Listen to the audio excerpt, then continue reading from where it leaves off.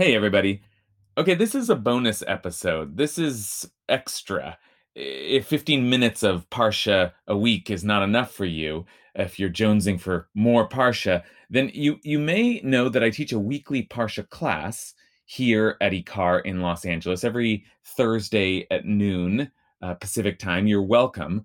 We've got folks joining us virtually from places as far away as Japan on Zoom.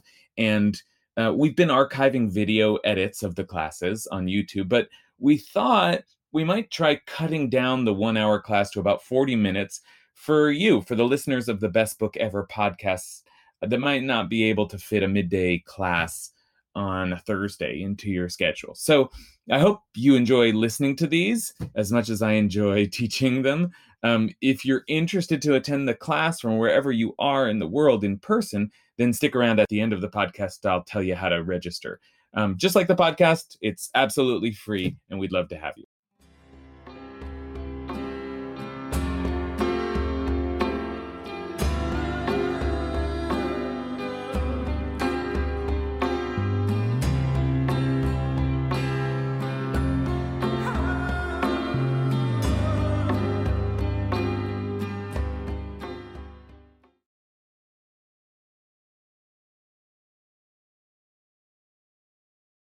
All right. That song always does it for me, right? Yeah, God bless George Michael. Okay. What is on what pasuk, what verse from the Torah is on the Liberty Bell? You know? Some of you know, right? What's on the Liberty Bell? Maybe the Torah confused. What's on the Liberty Bell? Proclaim liberty throughout the land for all its inhabitants. I see Joe Schwartz raised his hand. So Joe Schwartz knew. I'm going to trust that Joe Schwartz knew. 25:10. Oh, chapter and verse, right? Like, the Protestants really have us beat on that front. So we got to start learning our chapter and verse. Okay, that's right. Proclaim liberty throughout the land for all its inhabitants is inscribed on the Liberty Bell. It's there in Philadelphia. My father once took me to go visit it. So that's an incredible thing that a verse from our Torah is there on the Liberty Bell. And it makes some sense, right? Because aren't we a tradition that celebrates freedom? Isn't that our founding narrative? Isn't that what Passover is all about? Zman cherutenu, the time of our freedom. Freedom is a big concept in Jewish tradition, but there isn't actually a common or a commonly used word for freedom. That language I just quoted from our prayer, Zman cherutenu, the time of our liberation. Cherut is a rabbinic word. Cherut, that's the rabbinic word for freedom. It's much later usage. It doesn't appear in the Bible, in the Hebrew Bible that way. And in fact, in the story of the Exodus from Egypt, there isn't really a reference to freedom. Right? I will free you. There are a lot of other words like redeeming. I will redeem you, right? Which is kind of like purchasing you. I will take you away from your master. And then, of course, the big word is yetziah. You will go out. So you will leave this place of bondage, and bondage is certainly a word, but freedom in the way that we talk about it sort of post-enlightenment as a kind of value unto itself, doesn't appear all that frequently in the Torah, but it does appear once. And it is in that verse, you proclaim liberty throughout the land. And the word for liberty there is a very unusual word. And the word is dror. It kind of like sounds like drawer, like pulling a drawer. A DROR is probably the way I would transliterate it. Okay, so that's the word that we're going to be meditating on for the next hour. We're going to have a kind of a poetics class. We're going to think about this word and what it means and how it's been read and how it is in context and how it is in other contexts. And so that's our task for today. So let's make a blessing and then we'll dig into freedom. Baruch atah Adonai Eloheinu melech haolam asher kitshanu b'mitzvotav v'tzivanu la'asok b'divrei Torah. Thank God for for giving us enough freedom to be able to have access to our sacred traditions. Not all of our people have had that freedom. Okay, let's take a look. Okay. I'm seeing someone had video and audio delay. I don't know. I hope that Ellie finds her way back into the class. Okay, Vera, maybe look out for that. Thanks to Vera, who's oh, Ellie's back. Great. Thanks to Vera, who's running our show today. Okay, here is a source sheet, and here is the appearance of the word freedom or liberty, as the Bell translates it. There in this week's parsha. This week's parsha, I should say, is Parshat Bahar. We usually read it along with Parshat Bechukotai, and so we forget that Bahar is a very short parsha, but it's almost exclusively devoted to one thing, and that is the Jubilee year. The Jubilee year. And Vera, if you can share the podcast, I sort of explained what the Jubilee year is in the podcast this week. But in short, every 7 years, there's a sabbatical year. That's let the land rest. Don't grow crops on the land. Just don't farm the land, in other words. And the poor can come by and take whatever they want. And so no farming on the 7th year. We're actually in a Shemitah year right now. But then every 7 times 7 years, right, that's 49. The next year, the 50th, is a Jubilee year. And the Jubilee year is an extra sabbatical year, but it's sabbatical plus. It's sabbatical year. All of those same regulations of not farming the land, but more. There's more. And so let's take a look at what happens in the Jubilee year, that 50th year. Okay, you shall count off 7 weeks of years. That's a funny way to phrase it, but it's picking up on our Sfirat HaOmer language, our counting of the Omer. You shall count off 7 weeks of years, 7 times 7 years. So that the period of 7 weeks of years gives you a total of 49 years. It's a funny phrasing, but 49 years is the point. Then you shall sound the blast of the shofar. Vavarta shofar trua. In the 7th month, on the 10th day of the month, the Day of Atonement. That's Yom Kippur, B'Yom HaKippurim. That's actually what I talked about in the podcast, not what we're going to talk about today. But this all happens in the 50th year, the 10th day into the year, Yom Kippur. You shall sound the shofar throughout the land. And you shall hallow the 50th year. You make it sacred. And here it is. Kidashtem et shnat ha-chamishim shana, ukaratem dror ba'aretz. You shall proclaim liberty throughout the land. Ukaratem dror. There's our word, dror. Daled resh vav daled, dror. You shall proclaim liberty throughout the land. L'chol yoshveha, for all its inhabitants. Okay, that's the Liberty Bell quote right here. You shall, actually it just starts with proclaim. Proclaim liberty throughout the land for all of its inhabitants. It shall be a jubilee for you. Yovel hi tielechem. Each of you shall return to your holding, and each of you shall return to your family. Meaning everybody goes back to their family's ancestral plot, those plots of land that were assigned by God as they came into the land. The 50th year shall be a jubilee for you. You shall not sow, neither shall you reap the aftergrowth or harvest the untrimmed vines, for it is a jubilee. It shall be holy to you. You may only eat the growth direct from the field. Okay. Now, there's lots to think about with the Jubilee year. That's the big subject this week. But for our purposes, I just want to try and focus on this proclamation, freedom throughout the land. Now, in the context that we just read, what is the freedom that is being proclaimed throughout the land? And there is an answer. There is a straightforward answer to this, and which is discussed later in the parsha, which is that all who are in servitude go free, right? All who are in servitude go free, no matter where they are. There's a rule that you can be in servitude for 6 years, and you go free in the 7th year. But no matter where you are in that cycle, or if you chose not to go free in the 7th year, doesn't matter. Everybody goes free in the 50th year. Okay, so all all Hebrew slaves, I should say. Like it gets complicated. Slaves that you capture from war from other nations, that doesn't necessarily apply. And Lindsay Boyd is going to be speaking about that this Shabbat. So come to Shul Shabbat this Shabbat. But for our purposes, what is this freedom in context? Why this moment of like scream it out, the freedom?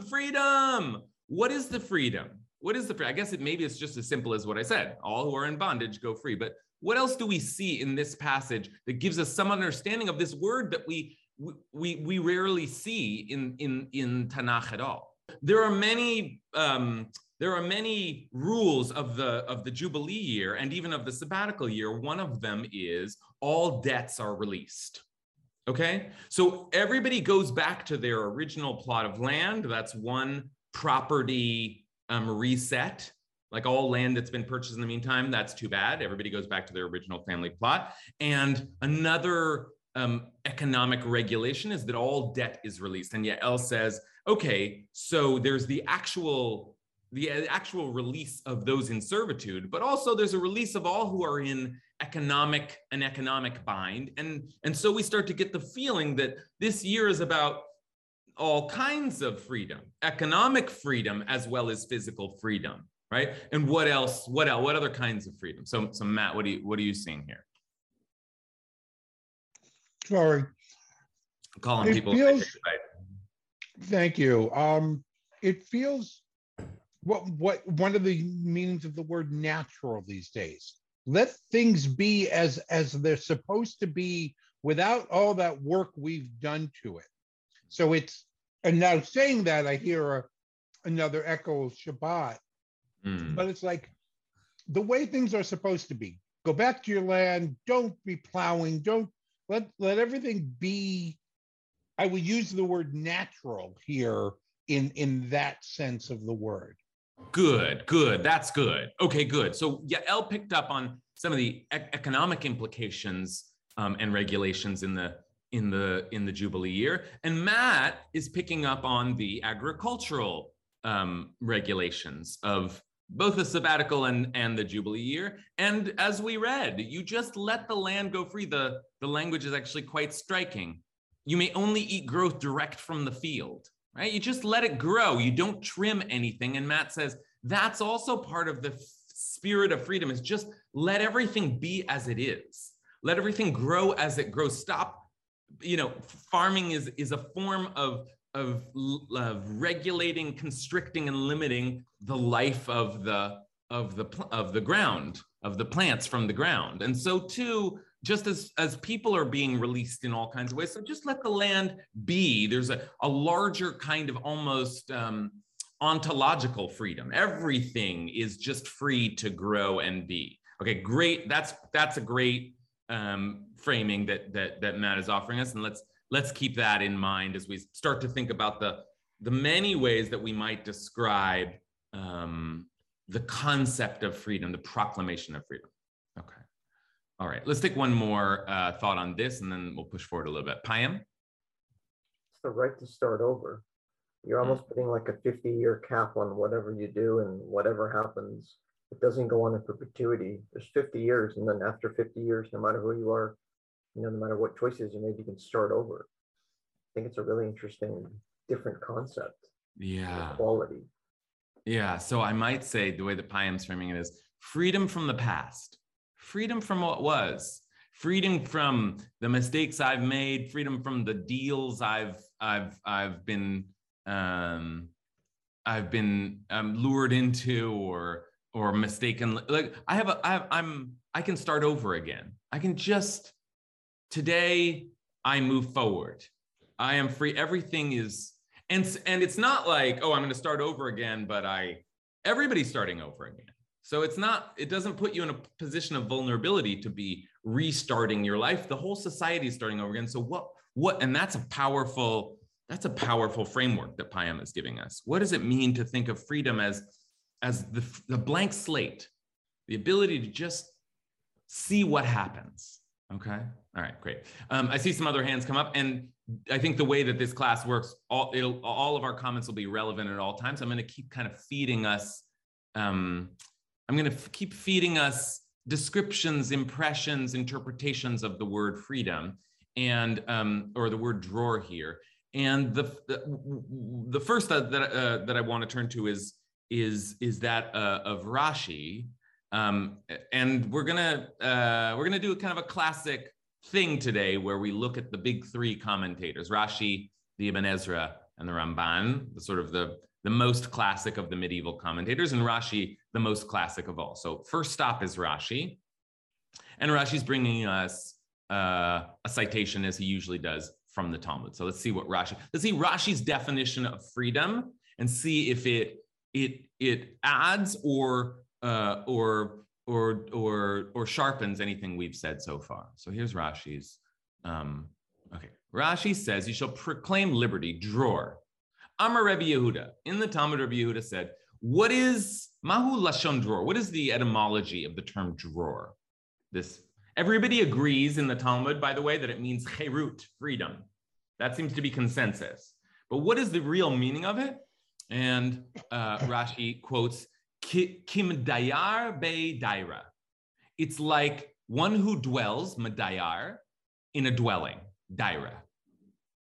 Okay, that's weird. It's like one who dwells in a dwelling.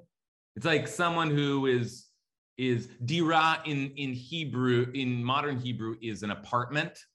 So it's a little bit, the language is a little bit like a temporary dwelling, right? Not in a bait, a house, but just in a dwelling place.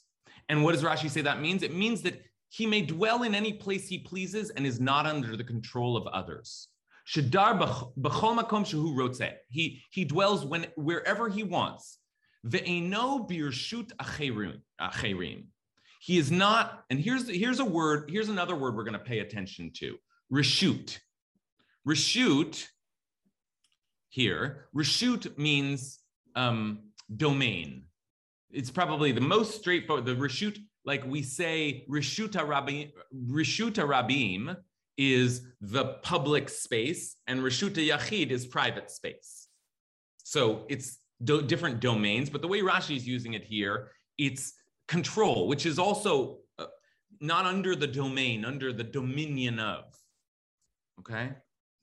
So this is quite an interesting formulation that the Talmud has chosen. Of all the, we've already heard some great suggestions for the how this drawer echoes throughout the passage and throughout the institution of Jubilee. Rashi wants us to focus on the idea that someone can live wherever they want, and nobody's telling them where to live. So why focus on that? What does that add here? What does that add here? Now I said okay. So I'm going to start with Cindy, and then turn to Ariella. Okay, so this is like particularly meaningful to me. I was raised Mormon, and this whole concept of what we're talking about is all the reasons that from the time I was 4, I couldn't understand how grown-ups were accepting the teachings. And so the freedom to dwell anywhere that you please is kind of metaphorically how I see the freedom to dwell in the moral framework that I choose. It's, free, like it's, what's it say? It's, the freedom to live, like from chronic shame. In Mormonism, there's a lot of fear of the consequences of your past and fear of the future. And now I don't have to live within that framework. You're in your own domain now. Exactly. Your own intellectual, spiritual, psychological domain as well. Absolutely. I love what Cindy's done with that, right? And I think Rashi is pushing us there, and Cindy picks up on it, right? Which is to say that Rashi's taking it literally because it's about etymology. So it's about like dwelling somewhere, and you're not, you don't have a landlord. You don't have you don't have anyone telling you what to do. You can go wherever you please. And then the language of not being birshuta cherim, and under the dominion of others, is that kind of, Cindy's picking up on that and saying, what does it mean to be under the dominion of others? You might be on their property, but you also kind of have to submit to their control, their worldview, their way of thinking, being. It's like liberation from not just the place you grew up in, but maybe the culture you grew up in, and maybe the worldview that you grew up in. There's something about this person who's able to dwell wherever they please. That's liberation. Is freedom of movement, and freedom of consciousness, of conscience. Right? Okay, so that's good. You want to add to that, Cindy? I'm not hearing you. You're muted. Just a very concise example of what this looks like to me is growing up, I always loved to spend time with the special education kids, and I chose to help them eat lunch and read to them, et cetera, during my recess time. But according to the domain that I was forced to live in, that didn't matter if I had an impure thought. So I was forced to kind of be in this chronic shame state that I couldn't understand why the good things I did didn't matter if I drank coffee. Yeah, just freedom from chronic shame. Yeah, being in a kind of a psychically being in the dominion of others, right? Just sort of like one's very thoughts are under the control of, under the regulation of some other domain, instead of some kind of one reshut yachid, one's own personal private space to be, to live, to think, to feel. Okay, good. We're already in very, very philosophical space here. Okay, so let's keep pushing forward. Ariella, what do you think? Well, what I think is everybody is at a common denominator. There isn't this me above you, you above me, the rabbi is above the people. It's everybody is one. Good, right, good. There is some suggestion here. If there's a dominion that you can be subject to, that means there are authorities. There are people in control. Sometimes we even use the word reshut, that dominion word, just as a way of speaking about the government. Right? I'll tisvare l'rashut. Don't become too familiar with the ruling authorities, they teach in Pirkei Avot. Because the Romans are great at building aqueducts, but don't in the end, they're in control, and that's, you gotta be careful. So there's some hierarchy being suggested here by Rashi, and Ariella says, so it must be that freedom means some sort of leveling.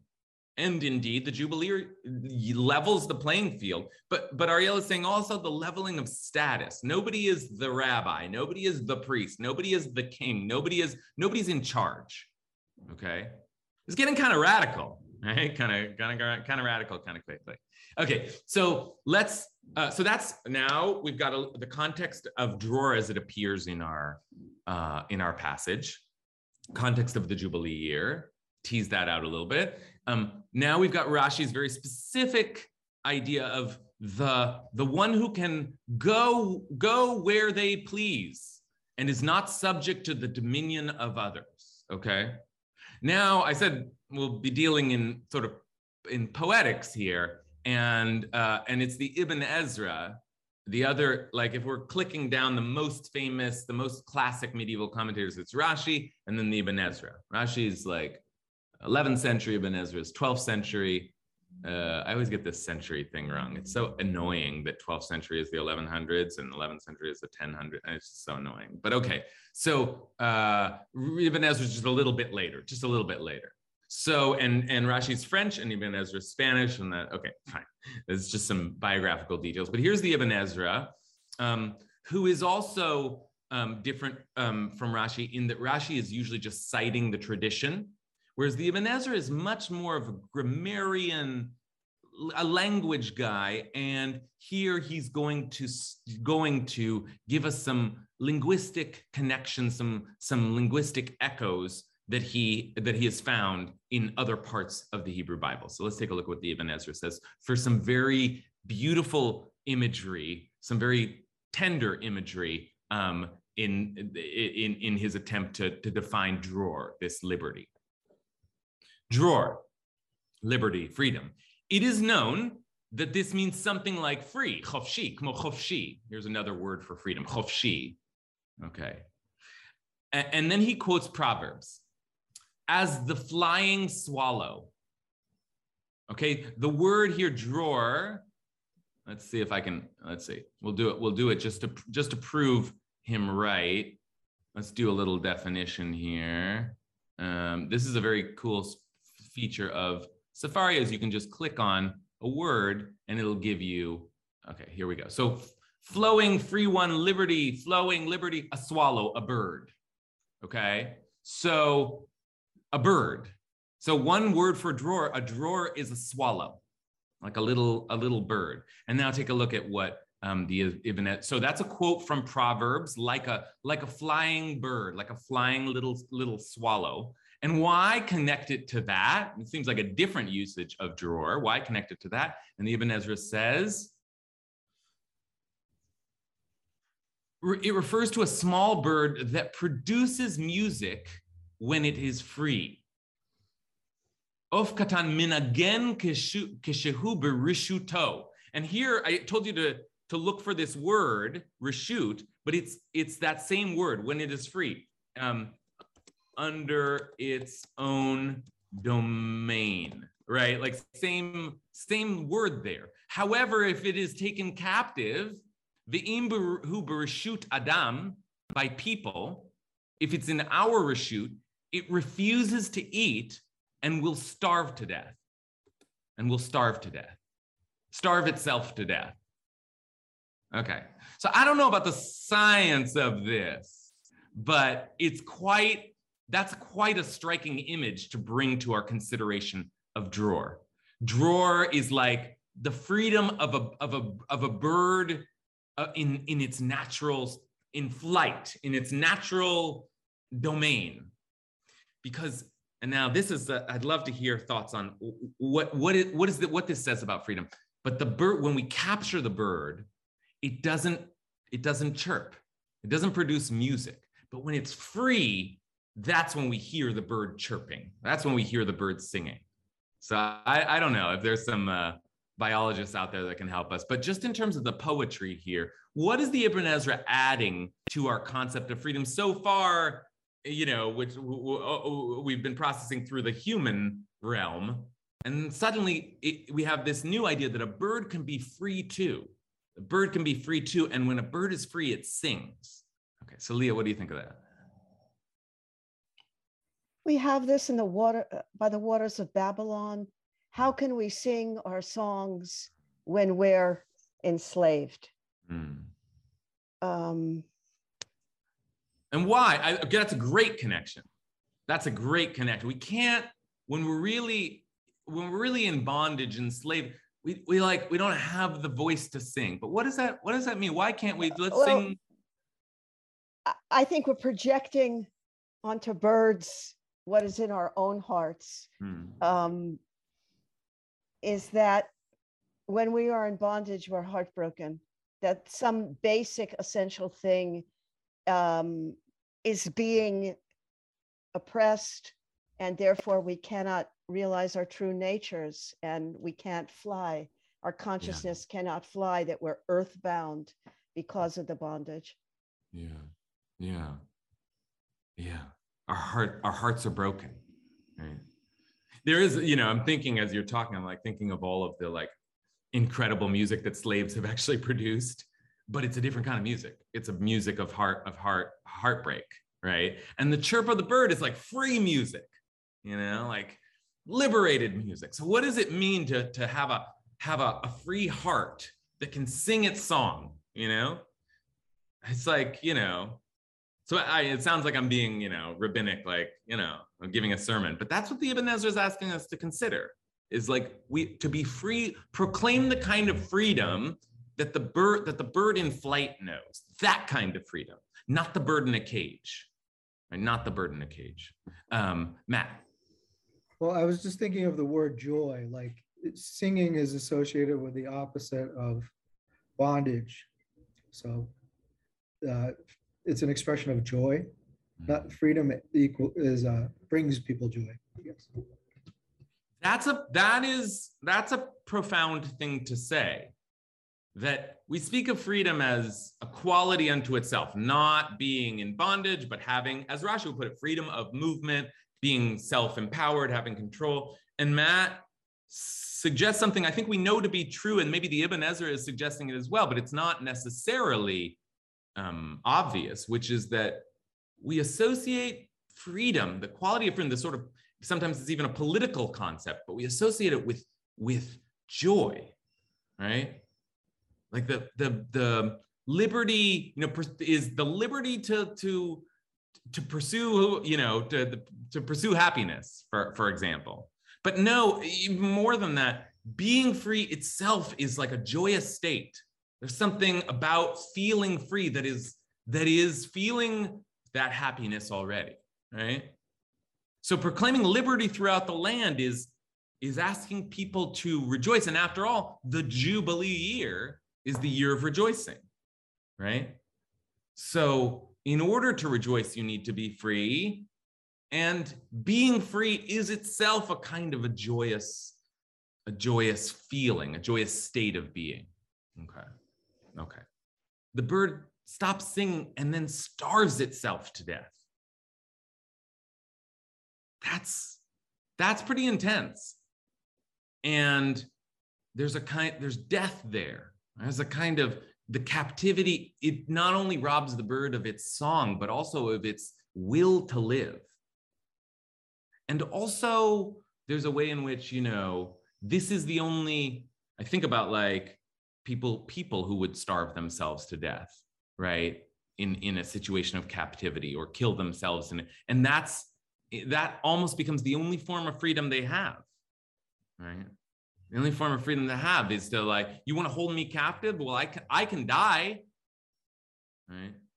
So, but Kathy, then, so that image in itself is worth pausing on, because it's quite as beautiful as the bird singing. So tragic is the bird who not only doesn't sing, but dies in the cage. So that's important. But then Kathy says, and it's no coincidence that the bird is not eating, because that's the concern of all of this. The concern of the Jubilee year is that some people are trapped in bondage, but also that some people are trapped in economic bondage. And everybody should be able to eat off the land. And everybody should be able to, that's the idea. The idea is just let the land grow, and everybody can nobody is rich anymore. Nobody has debts anymore. No, everybody can just eat off the land. Now, but that seems like, well, let's try that, not growing crops once every 7 years. But there's a kind of a divine oversight to it all that seems to suggest you'll be provided for, you'll be taken care of. And then Kathy, as she always does, takes us back to the Garden of Eden. But that's exactly right. The sabbatical year, the Jubilee year, are hearkening back to the Garden of Eden, that sort of just things growing unregulated, and you come by and you take what you need. You just eat. And that's true freedom. But it's not, short of a Jubilee year and short of a Garden of Eden, it's not really possible. Until we can't just let things be and everybody will have what they need.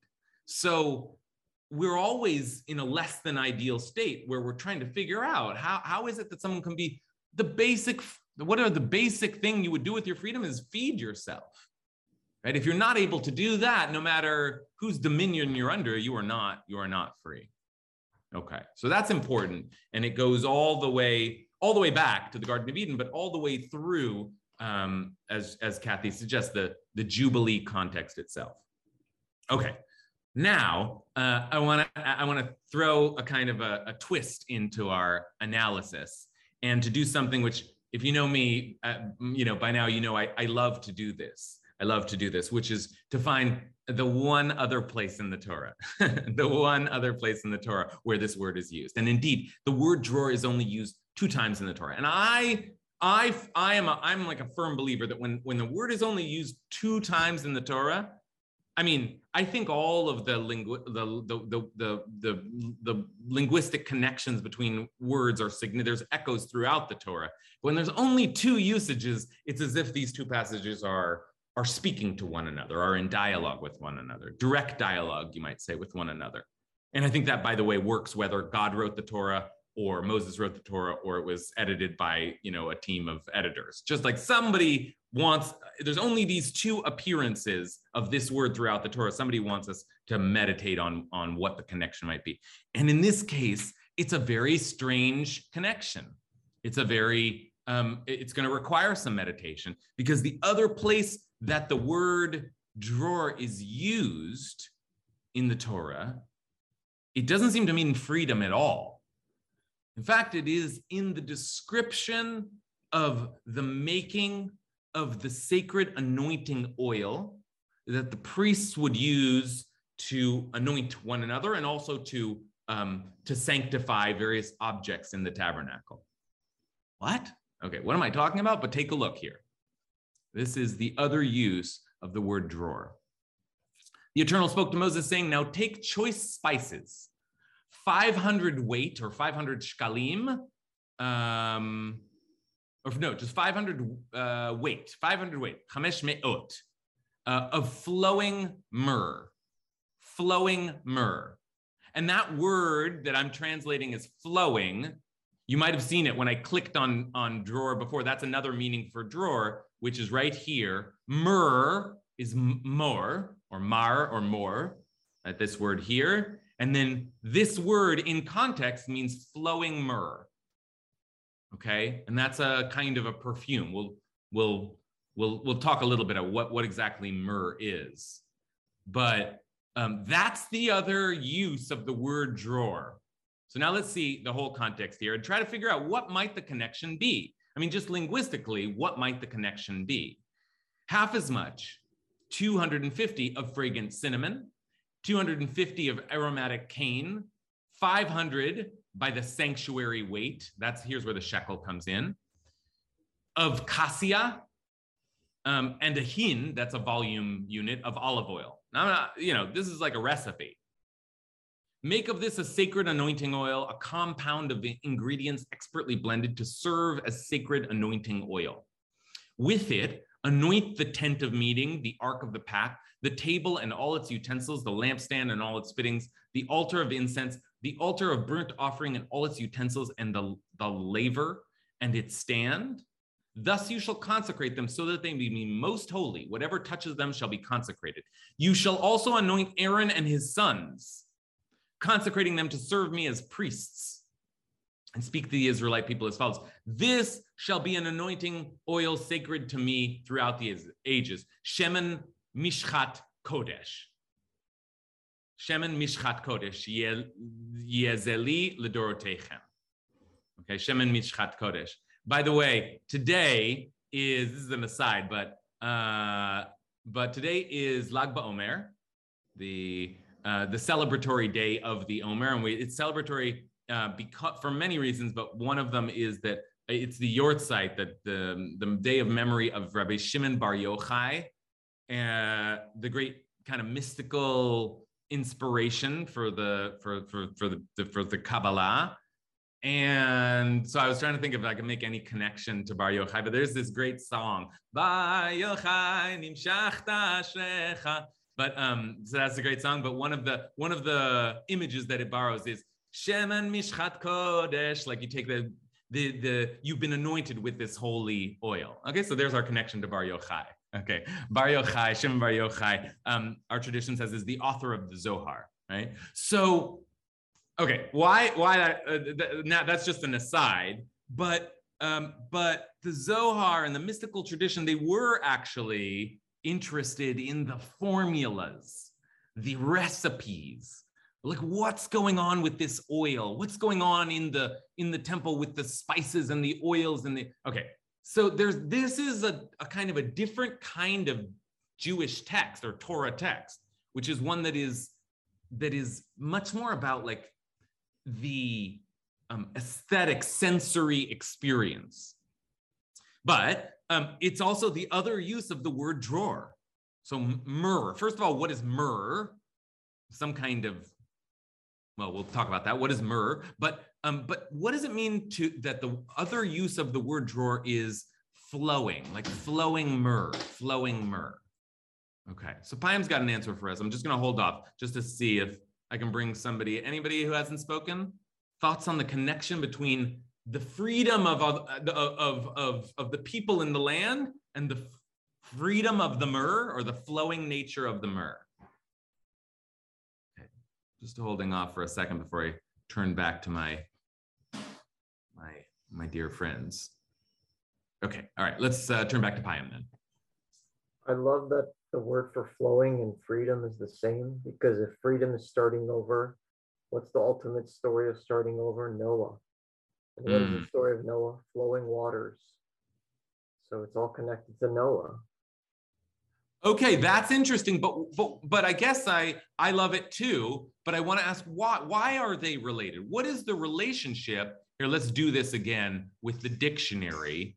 Payam, suggests something interesting just with the story of Noah as another restart story, right? And I think Payam saying you got to kind of wash away the old. Wash away the old. Well, Noah's the story of water, flowing water. Yeah. Okay. But let's just think again for a second about the just the definition. It's, whoa, where is this? Okay, here we are. Yeah, let's just do this again. Drawer. A flowing, free run, liberty, flowing as of myrrh, or they give the two definitions because these are the only two we really have. Flowing as of myrrh or liberty. And then of course the swallow of the bird. Now we've seen everything the dictionary has to offer. So, but what's the connection between the flow of a fragrance and freedom, right? Matt, what do you think?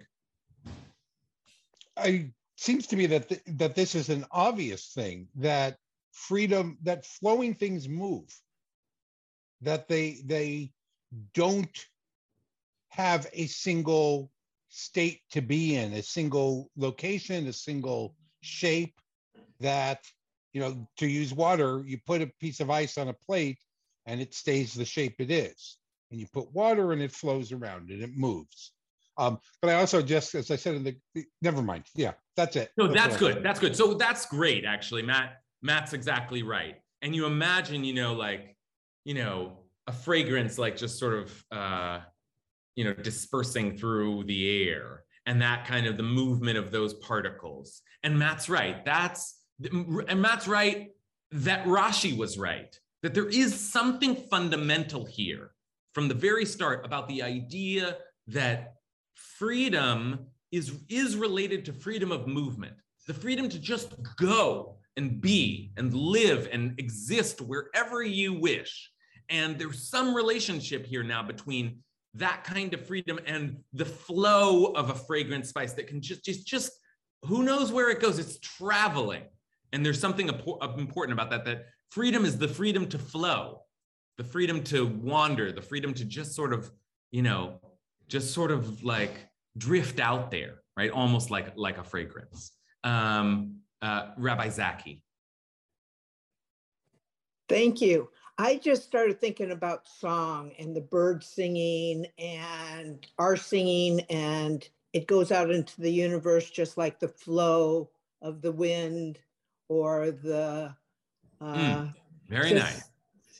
I'm just linking it back to that. Yeah, that's very nice. We're seeing, Rabbi Zaki's reminding us that we're seeing in all of these images, the song that just leaves, and you'd imagine actually the echo, the sound waves echoing, right? The fragrance that just sort of disperses. And the chanting of, like the chanting of the Torah. When somebody during services is chanting Torah, it changes the energy. It's flowing out. Flowing out. Okay, the freedom to flow out. All right, good. So in our kind of poetic investigation here, this is part of what we're seeing is maybe there's some need for constriction sometimes, and therefore like some desire for liberation from that constriction. But there is also, make no mistake, too much constriction. And the bird that starves itself that has been too dominated, right? And the slave that works for more than 6 years, that's too, again, we have a whole different paradigm now, but that's too much. There's a certain kind of, it can't go on forever, even if we understand that part of what freedom represents is sort of chaos, entropy. And that we can't have all the time, right? So there's a real tension here. There's a real struggle here. Okay. All right, great. I want to show you one more text, in part because I want to check all my 3 boxes: the Rashi, the Ibn Ezra, and the Ramban. These are kind of the big 3. And I'm always happy when I can turn to all 3 of them in the course of a class, but also because the Ramban offers us another image and does, with the dexterity that only he has, he does a great job of taking the drawer of the myrrh and the drawer of the Jubilee and finding a kind of weird connection between them, as Matt was doing, finding a kind of weird connection between them and giving us yet another image of freedom. So take a look at what he says here. He says, okay, here where I am. Okay, here we go. So here is the Ramban. Okay, so flowing myrrh. He's actually commenting on the flowing myrrh, right, back in Exodus. So he says the commentators, including, and I love just the way he puts this, Harav Rabbi Moshe, and he's referring to Maimonides, but he just calls him the master Rabbi Moshe. All of the commentators, they've generally agreed that myrrh is that perfume which is called musk. And moose, he calls it, musk. And musk is an animal perfume, and even describes later on a substance gathered in a glandular sac under the skin of the neck of a deer. Okay, does that sound right? I don't know anything about this stuff. So like musk is originally a kind of an animal scent. Okay, so but he says he's in Exodus, but he already knows that eventually this word will mean freedom. Meanwhile, others have explained that the word drawer is related to, and ye shall proclaim liberty, freedom that we've been thinking about. Meaning, so how do you make sense of that? Well, they say, oh, maybe it's like freely flowing, so it's free from any imitation or adulteration. So it's pure, free of additives. But he doesn't like that answer. So what's the real connection between the freedom of movement and the myrrh of deer scent? Strange connection, but he finds one. But perhaps we can say, he says, that when the Torah requires it to be gathered when it's free, meaning that it should be taken from that deer while it is free. And listen to this language: wandering between the spice beds and enjoying itself at will. Because once it is captured and held in the possession of human beings, there's that word again. All of our commentators have used this word as the counterpode to freedom, reshut, dominion. But so the deer is wandering between the spice beds and enjoying itself at will, because once it's captured and held in the possession of human beings, it produces but little more or myrrh and does not have such a pleasant odor. And this, he says, is quite obvious. We know this. Now, I don't know how obvious it is. I don't know any of the science of that at all. But the imagery, I want to turn again to my stepfather. He's usually I lean on him in matters of biology. But the imagery is quite striking. It's actually similar to imagery we've seen before. Again, the human being capturing an animal, just like the Ibn Ezra imagines we capture the bird and the bird stops singing. But in this case, the Torah wants us to get myrrh or musk from a free animal, because if we capture the animal to get it, there's something a little different about this image. It stops producing the scent. It starts smelling bad, and it's weak and foul, right? So as we come to a close here, is there anything that Ramban is adding? This, in some ways, he does a beautiful job of connecting all of the two usages of the flowing freedom and the liberation freedom. But what else? Just one last image here. The deer that is captured, just like the bird that was captured, no longer produces a fragrant smell. I see Ariela's got a thought. So Ariela, you wanna offer an interpretation? Well, yeah, just a free person thinks and can produce ideas and has a more free flowing than when somebody is in captivity, in dominion.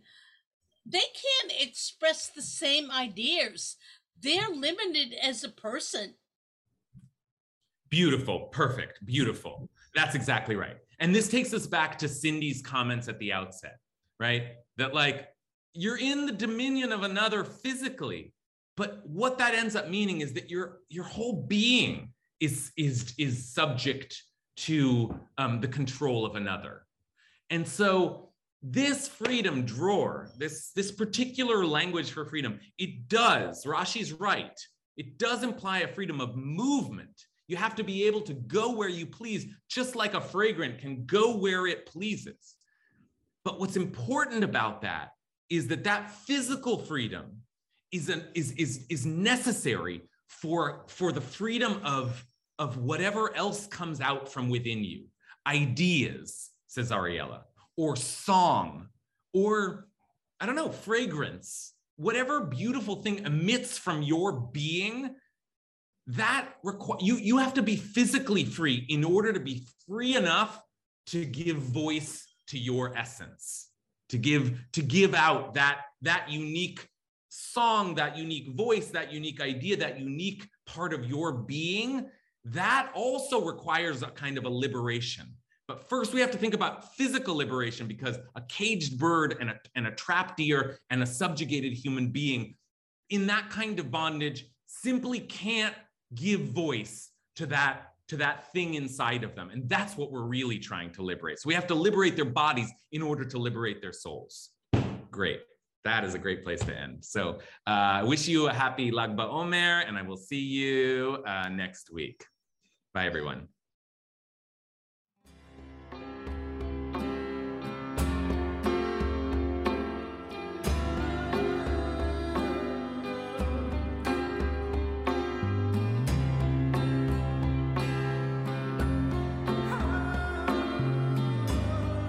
Okay, that's it.